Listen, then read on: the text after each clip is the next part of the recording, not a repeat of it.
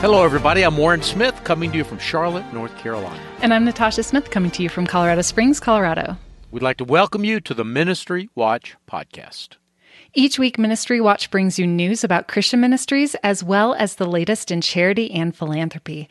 News that we examine from a Christian worldview perspective, and our goal is to help us become better stewards of the resources God has entrusted to us.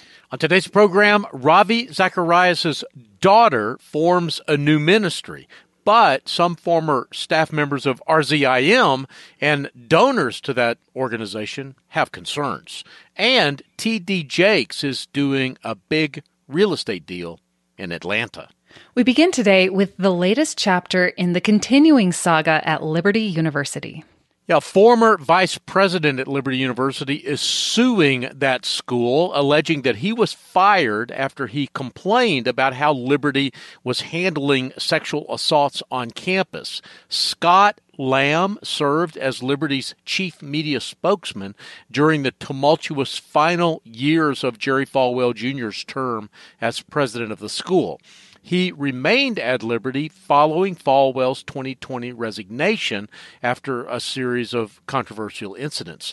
But in a complaint filed on Monday of this week in the U.S. District Court for the Western District of Virginia, Lamb alleges that he attended a meeting on October the 4th at which several top Liberty leaders, including President Jerry Prevost, discussed how the university had responded to a series of high-profile reports of sexual assaults on campus.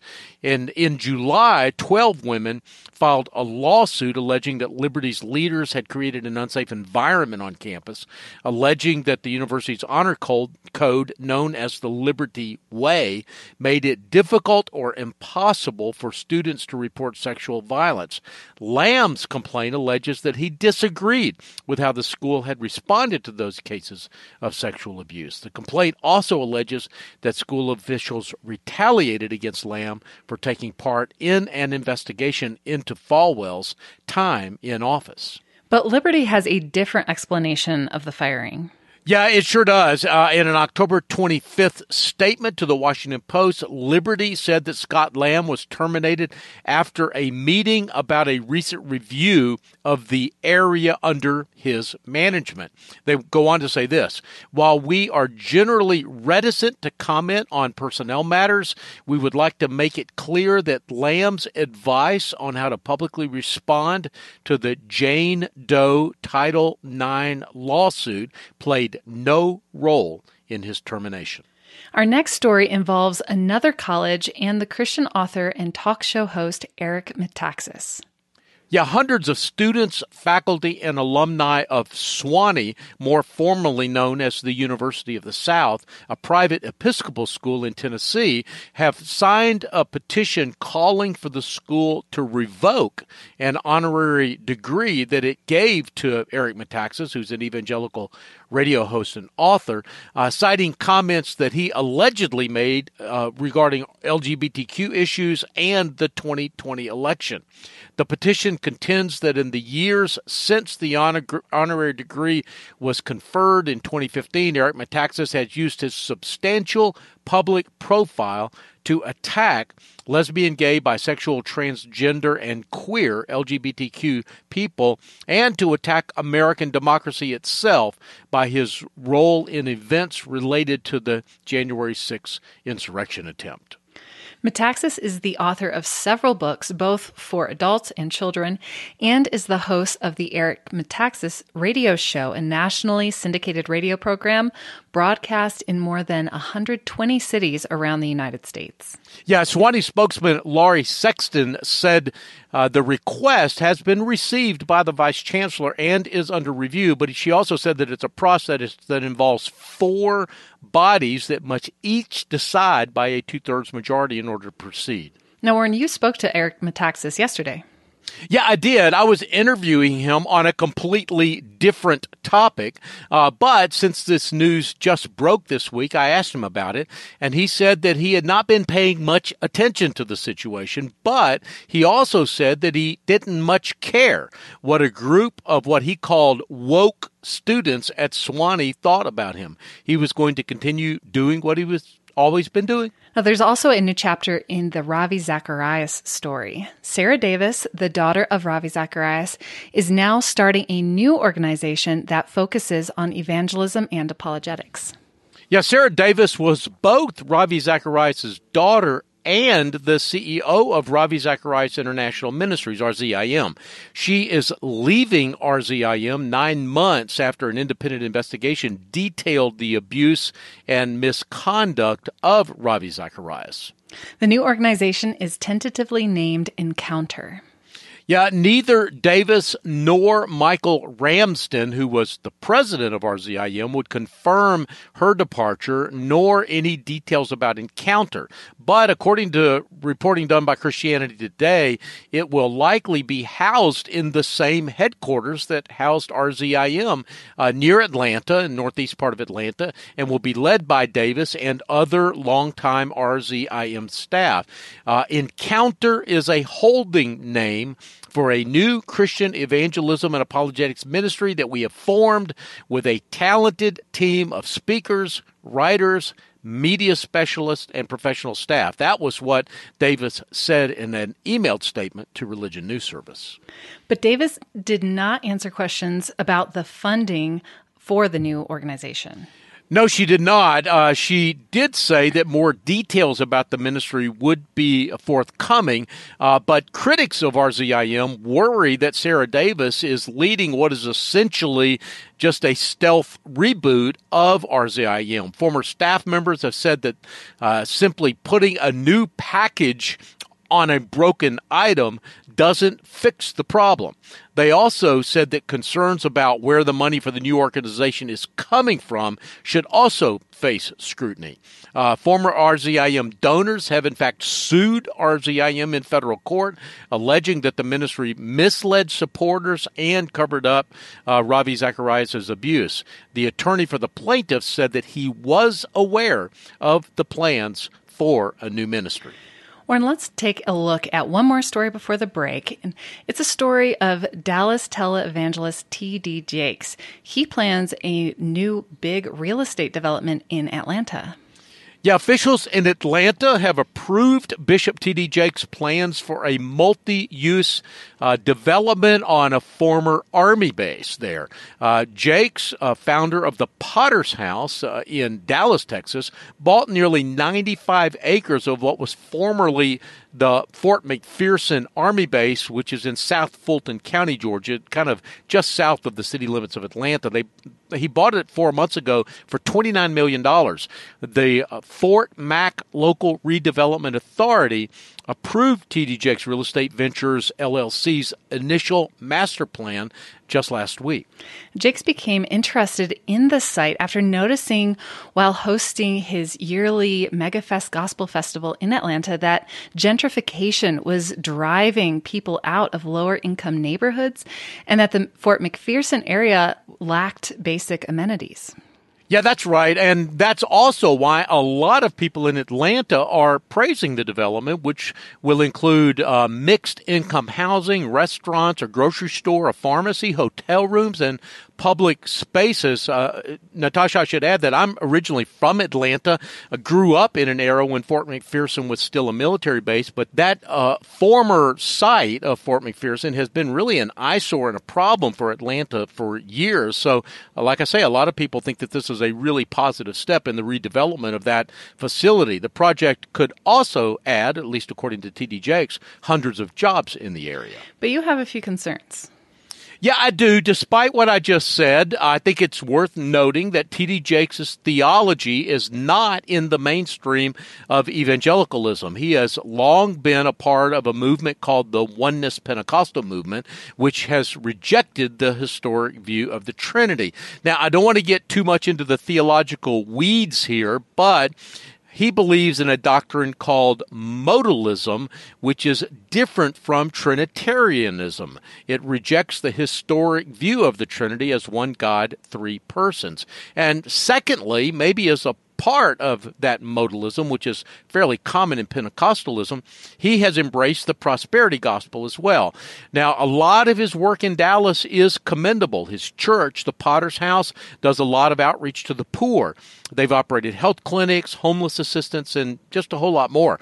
But some of his critics have said that these activities do little more than put a charitable veneer on an empire that has made T.D. Jakes himself a very wealthy man. Because neither T.D. Jakes nor his church are very transparent, we really don't know how rich he is. But there are lots of estimates floating around on the internet that have his net worth of around $20 million, and some have it much higher than that.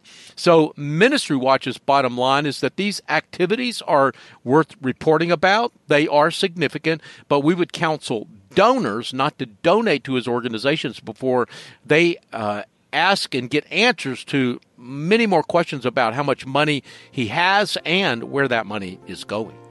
Warren, we need to take a break here, but when we return, pastors in Georgia, Virginia, and Maryland defraud their flocks, and we'll have the details. I'm Natasha Smith, along with my co-host Warren Smith. We'll be back after this short break.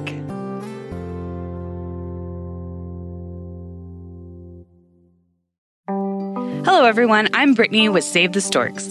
Save the Storks is a pro-life ministry passionate about inspiring the world to reimagine the pro-life movement by serving and valuing every life. Save the Storks partners with pregnancy centers all across the U.S. to own and operate a stork bus to offer free ultrasounds and pregnancy tests to women in unplanned pregnancies. Stork buses park near college campuses, abortion clinics, shopping centers, and serve rural communities that lack medical care. Save the Storks is pleased to be the sponsor of the Ministry Watch podcast. For more information about our life-saving organization and how we partner with pregnancy resource centers around the country, go to SaveTheStorks.com. That's SaveTheStorks.com.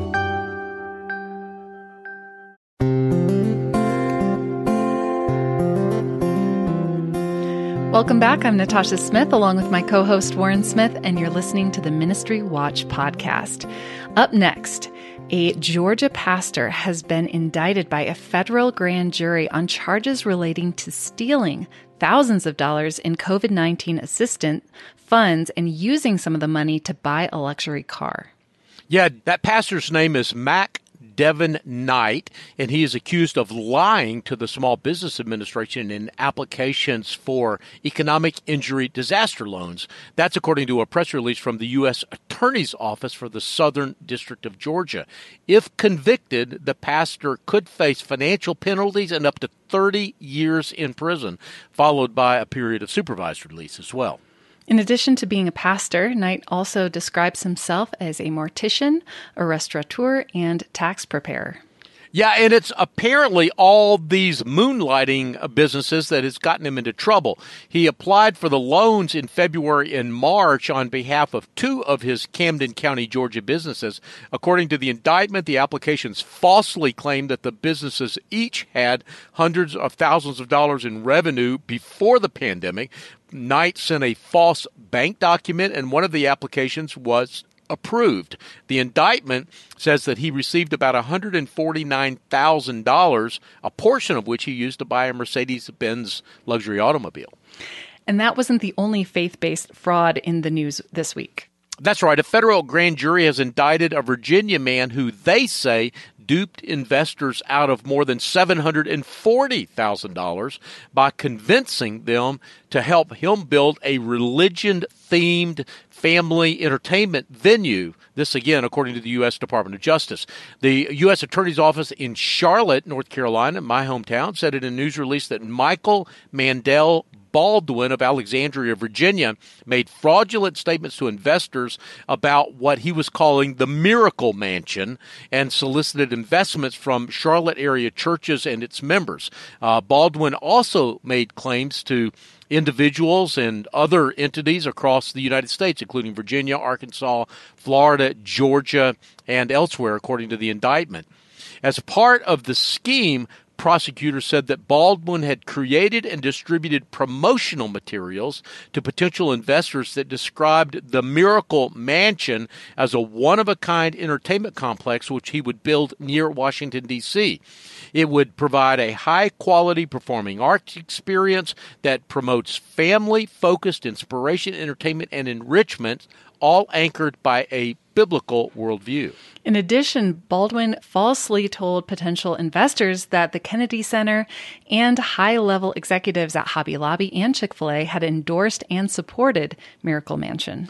And of course, none of that ended up being true. Baldwin is formally charged with wire fraud and securities fraud. Each charge carries a sentence of 20 years in prison. Our next story involves another pastor and a different kind of fraud. Yeah, Maryland pastor this time is facing federal charges in connection with a scheme to fraudulently obtain permanent resident status for foreign nationals by arranging marriages to U.S. citizens. The indictment filed by the U.S. Attorney's Office for the District of Maryland alleges that Joshua Shonubi, the pastor of New Life City in Hyattsville, Maryland, took thousands of dollars from foreign nationals in exchange for these arranged marriages. Then he recruited and groomed U.S. citizens as potential spouses, promising them money in exchange. The U.S. citizens were expected to sponsor their new mates for citizenship through the United States Citizenship and Immigration Services. Yeah, according to the 7-count indictment filed October 20th, the activities took place from at least January 14th through January of 2021, about 7 years. The indictment alleges that Shonubi and co-conspirators submitted at least 60 application packages to the USCIS seeking permanent residence status, each documenting a marriage between a U.S. citizen and a foreign national. Shonubi allegedly used his position within his church to recruit the U.S. participants, which included some economically disadvantaged citizens in his congregation. The indictment also said that he allegedly officiated some of these fraudulent marriages himself and arranged for some civil marriage ceremonies to be performed in Virginia. If convicted, Shonubi faces a maximum sentence of 5 years in federal prison for conspiracy to commit visa fraud and marriage fraud, and a maximum of 5 years in federal prison for each of the 6 counts of presenting false documents to a federal government agency. Warren, we're going to take another quick break here, but when we return, our weekly lightning round of ministry news. I'm Natasha Smith with my co-host Warren Smith. More in a moment. Hello, everyone. I'm Brittany with Save the Storks. Save the Storks is a pro-life ministry passionate about inspiring the world to reimagine the pro-life movement by serving and valuing every life. Save the Storks partners with pregnancy centers all across the U.S. to own and operate a stork bus to offer free ultrasounds and pregnancy tests to women in unplanned pregnancies. Stork buses park near college campuses, abortion clinics, shopping centers, and serve rural communities that lack medical care. Save the Storks is pleased to be the sponsor of the Ministry Watch podcast. For more information about our life-saving organization and how we partner with pregnancy resource centers around the country, go to SaveTheStorks.com. That's SaveTheStorks.com.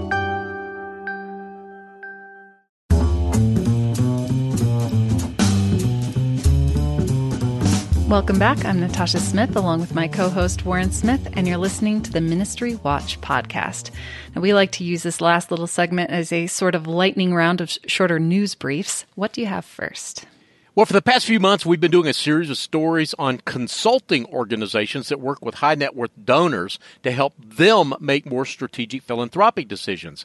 This week, we feature Calvin Edwards and Company, a company that analyzes Christian ministries for donors who want to make big gifts and helps both the organizations and the donors adopt best practices. I should add, in a spirit of full disclosure, that Ministry Watch has worked with Calvin Edwards in the past on a number of projects, including a booklet that we'll be publishing next month called 75 Red Flags. It's a checklist of questions that donors should ask before donating to a ministry. But until then, you can read Steve Raby's profile of Calvin Edwards and Company on our website. And what's next? Well, in the category of news you can use, our friends at Religion Unplugged asked a question that is on the agenda of a lot of pastors and church leaders these days, and it is this: should their churches unplug from online services now that the COVID pandemic seems to be receding a bit? Lots of churches and church goers have gotten much more comfortable with online services, but there are significant drawbacks and costs to going and staying online. This article by Paul Glatter and John Semikula takes a deep dive into some of these issues. We were delighted that they let us reprint this article on our site, and I really recommend it to you. You can find it by going to the front page of the ministrywatch.com website. Who do you have in our ministry spotlight this week? Well, this week, someone, I guess you could say maybe a little bit different for us, and that is Hillsdale College. A lot of people know Hillsdale because of their newsletter, Imprimis, which is sent out to more than 1 million people each month. Hillsdale was founded in the 1840s by Free Will Baptists, but, and this is why it's a little bit different for us, it is not really a Christian college per se. So, for example, it doesn't have a statement of faith. It doesn't require chapel services or even the signing of a statement of faith for its faculty members. But it is one of the best-known conservative colleges in the country, and because a lot of evangelicals donate to the school and send their kids to the school, we track Hillsdale as part of the Ministry Watch database. You can read our analysis by going to the ministrywatch.com website. The article there by Rod Pitzer is right on the front page. Among the things you'll notice there is that Hillsdale's revenue is now approaching $300 million, which is more than a doubling in size just in the past 5 years alone. But you should also know that it spends about 20% of its revenue on fundraising. Now, that's a huge amount, more than 10 times what other colleges in its peer group spends. And who do you have in the Ministries Making a Difference column? Well, we have a number, but I want to highlight Fellowship of Christian Athletes. They're inducting 4 nominees into their Hall of Champions. They do this every year. The 2021 class includes Gary Williamson, Bob Williams, Chang Won Kim, and Diana Myers. This class, these 4 people are made up of FCA partners, servants, and sports standouts. Each inductee was involved with spreading or supporting the vision of FCA, which is to see the world transformed by Jesus Christ through the influence of coaches and athletes. By the way, the FCA Hall of Champions, which began 30 years ago in 1991, now has 119 coaches, athletes, board members, and volunteers in its ranks. Do you have any final thoughts before we go? Yeah, just a couple. First, I want to let everybody know that we have a limited supply of the hardback version of Faith-Based Fraud. It's kind of a special edition. We just printed a few of those that we wanted to give away to key ministry leaders, but we had a few left over. So we're offering these books for a gift of any size as a thank you gift if you make a donation to Ministry Watch before the end of October. That's just a few days. So if you're one of the first 100 who respond, you'll also get an autographed hardback copy. So if you haven't gotten your copy of Faith-Based Fraud, or if you want a special hardback version for your bookshelf or maybe as a gift, go to ministrywatch.com and hit the donate button at the top of the page. But remember, this offer ends on Sunday, October the 31st. Anything else? Well, just a reminder that there's a quick, easy, and free way that you can support this podcast, and that is simply to give us a rating on your podcast app. The more ratings we get, the more attention we get from search engines, and that helps new listeners find us. And by the way, when you give us a rating, leave us a comment. I read them all. The producers for today's program are Rich Rosel and Steve Gandy. We get database and other technical support from Kathy Guttard, Stephen DeBerry, and Casey Suddeth. Writers who contributed to today's program include Rod Pitzer, Christina Darnell, Ann Steik, Paul Glatter, John Semikula, Catherine Post, Pierre Richard Luxema, Nancy Benak, Steve Raby, and Bob Smetana. Special thanks to Religion Unplugged for contributing materials to this week's program. I'm Natasha Smith in Colorado Springs, Colorado. And I'm Warren Smith, coming to you from Charlotte, North Carolina. And you've been listening to the Ministry Watch podcast. Until next time, may God bless you.